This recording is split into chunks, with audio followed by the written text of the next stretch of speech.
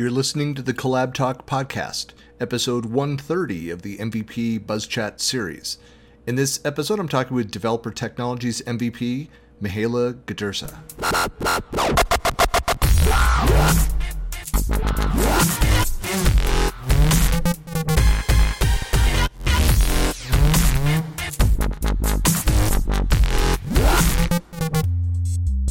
Hey, this is Christian Buckley with another MVPbuzzChat interview. And it's great to have you this morning. I'm talking with Mihaela. Hello. Hello. Thank you for having me. It's a great honor to actually be invited to your podcast. Why don't we start that? Let's do it in like a full introduction, like who you are, what you do, where you're located, all those details. Okay. Well, I'm a software engineer located in Romania, simply said. I'm interested in everything that has to do with the technical world. I'm still discovering a lot of things since I'm sort of in the beginning of my career. I like to to believe that. And I like to combine public speaking and training with what I know, what I do in my job, and try to grow by learning from others and also preparing content for others. Regarding you're like a brand new MVP. I mean, you'd like just earned it in developer technologies, which is actually a broad category. And I've talked and interviewed people that are, more on the non-technical side of developer technologies, but they just kind of found their way into a niche within the space and earned their MVP. So kind of what was your path into becoming an MVP?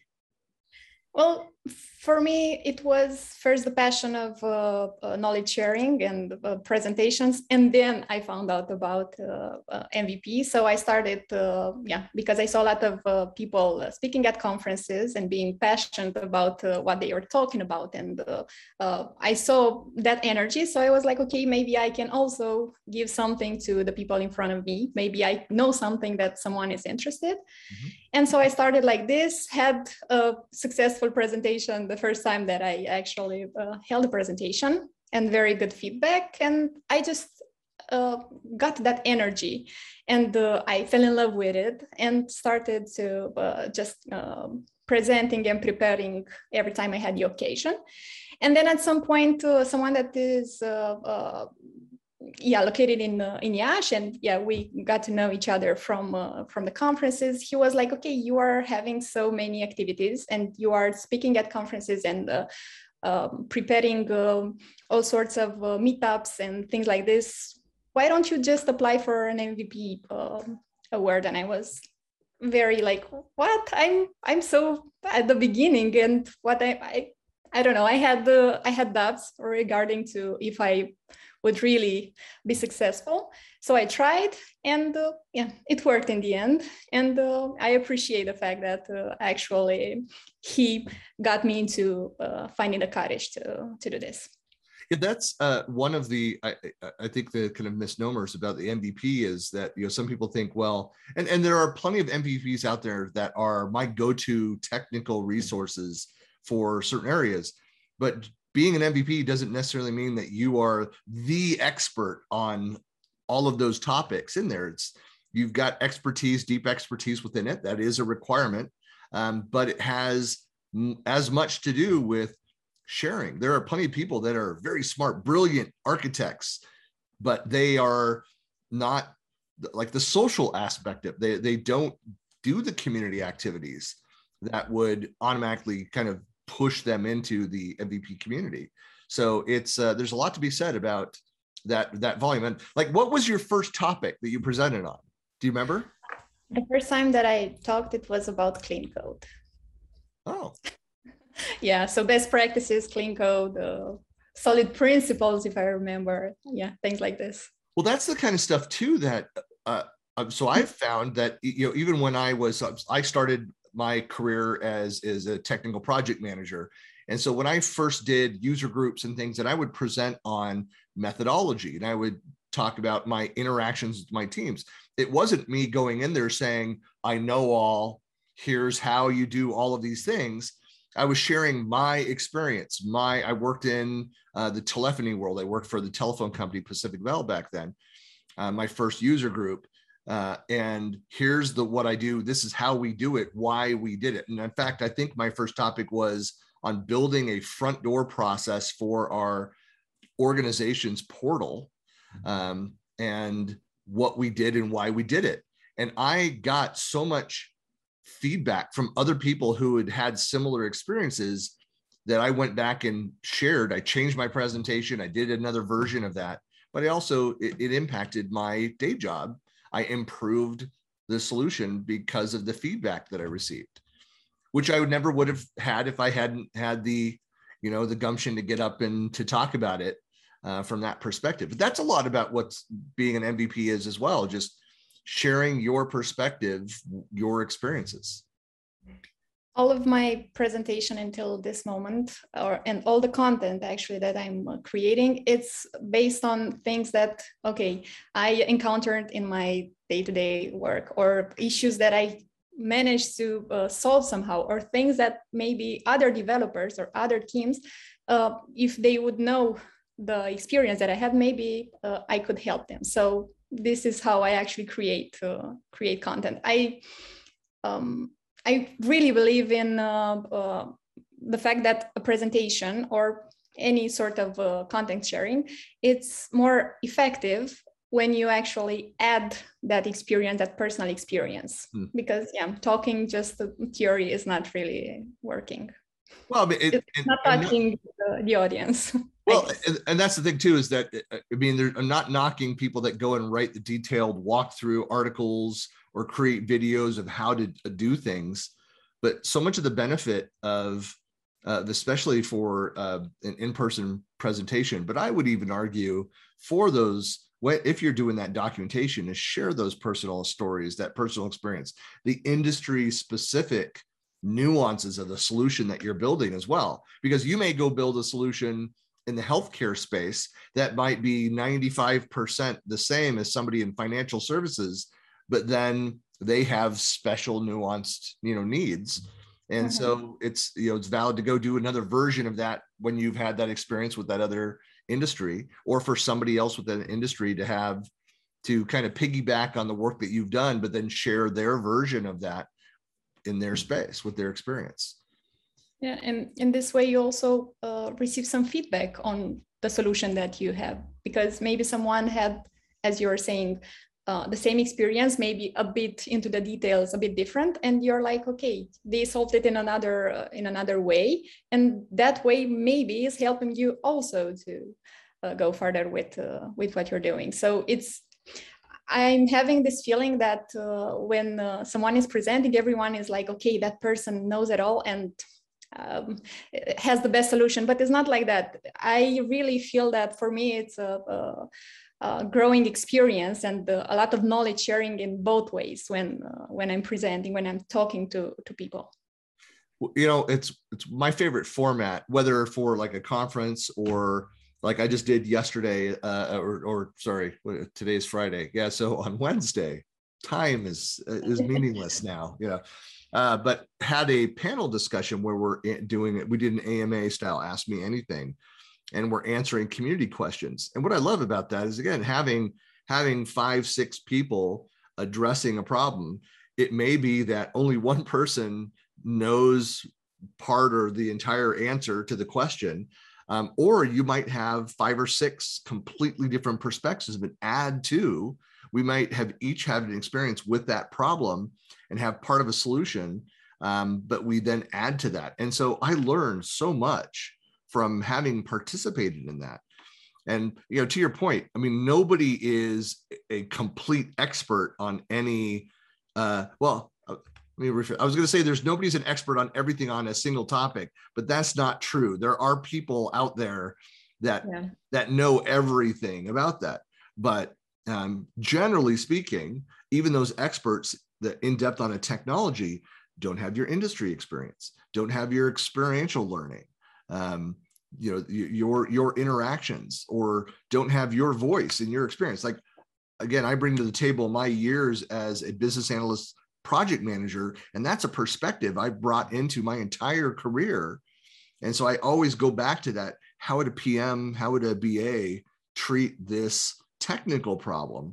And I feel like I help represent that voice in technical solutions.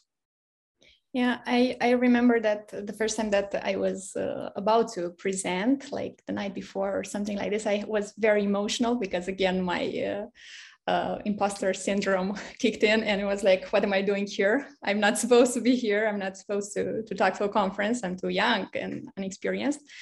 And there is someone that actually said some words to me that I just keep on playing them in my mind every time I feel this sort of, I have this sort of feeling. And he says something like this, okay, so basically, of course, there might be people that know more than you on that matter. And of course, there might be people that know less on that subject. But you have to think that in the way that your content is built in this moment and with your slides and your speech and everything, you know the best. Like that form, it's your best, and you know it best. Of course, you are going to learn. Of course, you are going to teach others, but you have to be confident about the presentation that you've created in the state that it is now. And then you can just develop it and grow more from that. So that was like the best advice that I received. Yeah, and I give it forward, of course. Well, that's exactly the point, is that you are sharing your experiences, and somebody then provides that feedback. Somebody asks a question, if I don't know the answer to, I have gone back on most of my sessions. I love getting that kind of feedback. One of the worst things is that you get an audience and they're just quiet. They're not asking questions. You're like, did I present the right content? Did I address your questions? And that's one thing that's hard about online versus in person. If you can see that people are disconnecting, disengaged, or if they're just like no, in the side conversation, be like, then you can point to them and like, is there a scenario that I missed here? And I've gone and modified presentations with that. I love that interaction. Yeah, well, even though for me, I have to admit that the pandemic was a very good period for public speaking and conferences, because I had the chance to travel all over the world and present. Indeed, you lose that connection with your audience. And when you are presenting and you have the audience in front of you, you can see if one of them is maybe a bit bored and things like this, or you can get the vibe of the room and try to adjust to that. So you're maybe just doing a joke out of nowhere just to get the energy going again. And when you're on an online conference, it's like so quiet and you're speaking to your camera and you don't get the feedback. So you try to do it as I don't know, to try to have the energy as up as possible in order to maybe try to engage with the audience. So yeah, it's hard. You know what? I find that no one ever talks about the benefits of schizophrenia and having voices in your head, because you could give yourself feedback, have arguments with somebody in the fake audience as you're presenting. It could be a real plus for online content. Yeah, sometimes when I'm doing a joke, and yeah, because it's my natural way of presenting or talking, it's like, okay, I said the joke and I know it's funny, but is it funny for you guys also? And yeah, you can't hear any feedback and you're like, okay, moving on. but my favorite thing, my personality is I do the so I try to deliver very dry, and so people are just like, is he serious? Did he not know? Like, one of my favorites, I was an audience in New Zealand, and I butchered the measurement, the conversion to metric on purpose. I just ridiculous numbers, and just kept on talking, and everybody laughed, and I turned, I'm like, what? That's accurate, is it? Just kind of thing. I love that kind of same thing. It's a great way, one, to check a pulse of an audience.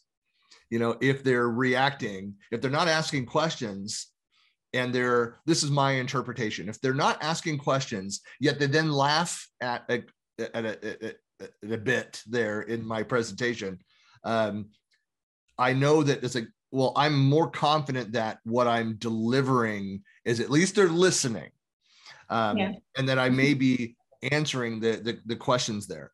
But but I do find my style is that I will constantly ask for questions. I'm not a wait until the end to ask your questions. I'm very much like an interrupt me with the question right there when it's relevant, when it's contextual.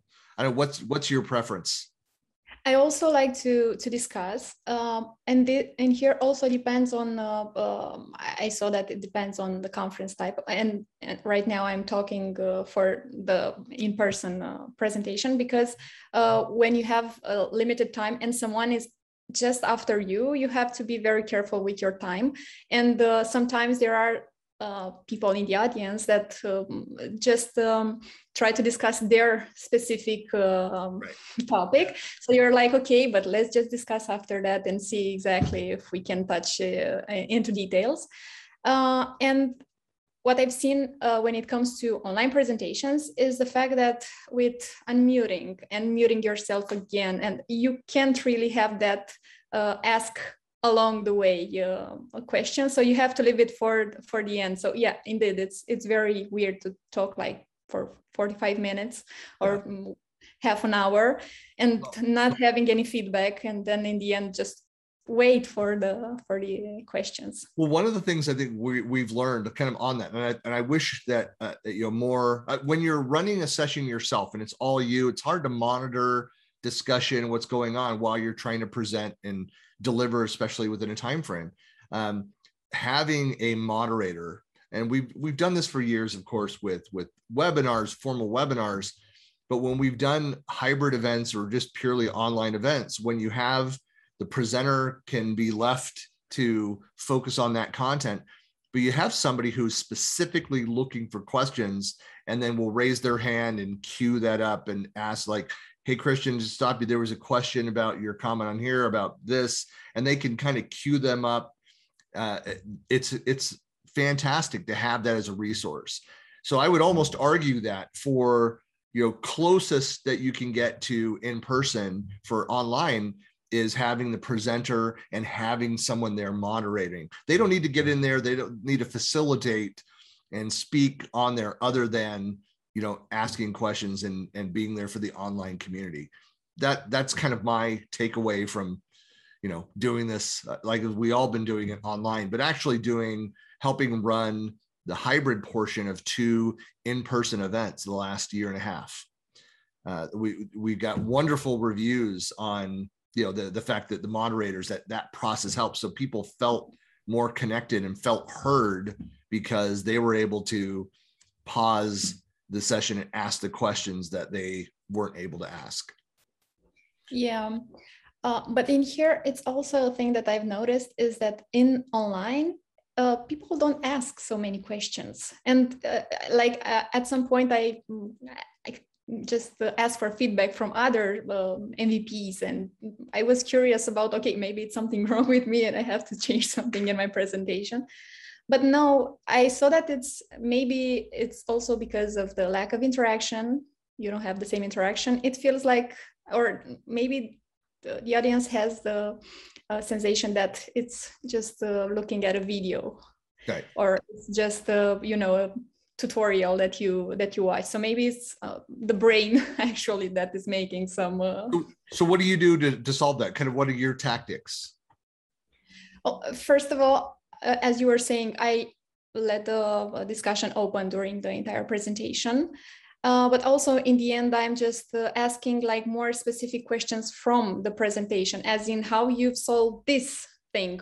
Like, okay, let's discuss a bit and do some knowledge sharing about I'm having this and I solved it like this, but I'm not really sure of the solution. How is there anyone that actually work with this? I'm trying to just put some specific questions and asking for some help, just to open the conversation and see exactly if really there are no questions, or is just that sensation that, okay, let's just finish this because, oh my God, I'm tired of looking at my at my laptop. So one of the things I love doing is going through on a topic that I've done, especially if it's a session I've done several times, is I'll have a list of the common questions that I receive, or that I have received for that, or that I see on the topic. It's a great way to kind of summarize. Hopefully, you've covered that content and answered that, but answer those questions. But that could be a way to kind of free people up, so that you don't have dead space of sitting there waiting for someone to ask a question. Then it's always awkward. If they wait too long, then they're less likely to ask the question because of that big pause there. But if you ask for questions and then immediately you say, hey, real quick, I mean, this is a common question that I received on this topic, and then answer that, and then go back again. Hey, are there any questions? Then have another, if still nothing, say another question I hear all the time is this. That technique usually gets people thinking. It frees up, hey, well, I had this experience, and what do you do about this? And it can turn into more of a conversation. But that's kind of my way of doing that. Man, it's painful when. Actually, it's a good approach. A thing that I was doing is trying always to do a better presentation the next time that I'm going to present the same content, is by answering of the common questions into the presentation while presenting. But this is also a very good approach on just having more engagement at the Q&A session. I do the same thing. I mean, that's how I update that content. In fact, I even say that, while sometimes the title of the session that I do at 2 different online events might be the same, but rarely is the content exactly the same. I'm constantly updating my kind of my active decks, the sessions, the topics that I'm speaking on. And so every time I give it, I've made modifications. I've like, that part didn't really work. Nobody had those questions, or I know it's shocking, Microsoft changes stuff all the time. And so making sure that it's up to date, is important as well. So, yeah. Well, let me ask you just in the last couple of minutes here. So you developer technologies MVP, kind of what is the scope? What's your passion? What do you focus on within that space? Well, as I was saying, I'm talking a lot about my experiences. So I'm interested in architecture, and also I talked a lot about APIs and this collaboration between the client side and the server side, and also about how many technologies we have at hand right now and how to choose them. So all the things that I encountered along the way, I'm talking about. Right now, or what I've worked the most lately, it's with front-end technologies more, basically on the Angular part, and also some DevOps, and in the area of technical leadership. So I'm trying to combine it, and then I just find something that, okay, this might be interesting to share. So this is the area I'm still trying to find, let's say, my way. Yeah, and I'm experimenting a lot with different areas just to grow also, and be a better maybe content deliverer. To deliver better content for the people in front of me. Well, that's a great goal to have out there, to constantly be developing that, building that content. And again, I learn better when I'm writing, building content, interviewing people, about different things, than if I just had my day job, just did it. There will always be, just my personality type, there will always be a community aspect of what I do, is because I learn through doing and through the interaction by collaborating with people. The name of my series is Collab Talk. It's about, kind of twofold. Like the focus of most of my career has been in collaboration technology, but it's also about, collaboration and talk and chat. Collab Talk sounded better than collab chat. That was actually what I thought of calling it. But, so it's about, we can do more and learn so much more as, from a community perspective than we can do on our own, which isn't to say sometimes you don't carve off and go do your own thing and focus and read and learn and do some things. But you need to come back and validate those things. And that's just a tremendous power of community in helping us all collectively learn and improve and help each other. There is a saying that, you've understood a certain topic if you can explain it to a 4-year-old kid. And I'm always thinking about the fact that going to this path, and preparing content actually helped me grow a lot and gain a lot of knowledge, because I'm always thinking about, okay, do I understand this concept really? If I'm having this issue, is because I'm not like fully aware of the context, or is just actually a problem. So a lot of people think that when you are in front of an audience, or when you're preparing any sort of content, is because you know it everything, or because you had all the experiences. And I think that we just don't realize how this can be a motivation and a way of learning for the one that it's also presenting, not only for the ones that are in front of and just listening. Well, and on that last question here, have you ever had a heckler in a presentation, like a true heckler, somebody who's just trying to trip you up, or maybe they know a lot about the topic and they're trying to poke holes in your presentation? Have you ever experienced that?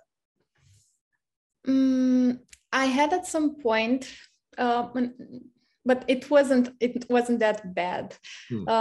I had along the way, people that knew maybe more than me, and they were more experienced, but I was lucky enough to have that respect from them, and to understand that, maybe my audience was at another level, or maybe some parts of the presentation were for another level. But what I really liked is the fact that after that, they still came to me, and there were people that I respected in the industry, and they came to me and gave me feedback, and told me what they like about the presentation. During the presentation, no, not so much. I haven't had bad experiences. Thank God. I've heard of other people having that. It's like, I've never had that kind of experience either. I mean, I had in one presentation early on where a young guy was just like making suggestions for improving the session. It was a brand new session, and people afterwards came up, was like, I can't believe that he called you out. They did that stuff. I'm like, he was right. It was awesome feedback. And I'm really good friends with him now. And he became an MVP a few years later.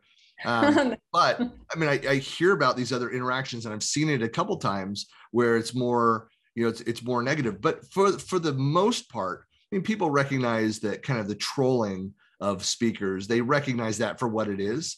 And you have to be a little thick-skinned, but having said that, you're right. When people have respect for that, and they see that you are, responding to that and acknowledging, that's a perspective I've not covered, or, that I wasn't aware of that. That's that new change. I'm going to go and research that. Needs to be included within my presentation. Thank you very much. Let's talk afterwards. Point me in the right direction so I can improve the content. And people respond to that. Yeah, and also I noticed that when there are situations like this, the audience is very helping the speaker.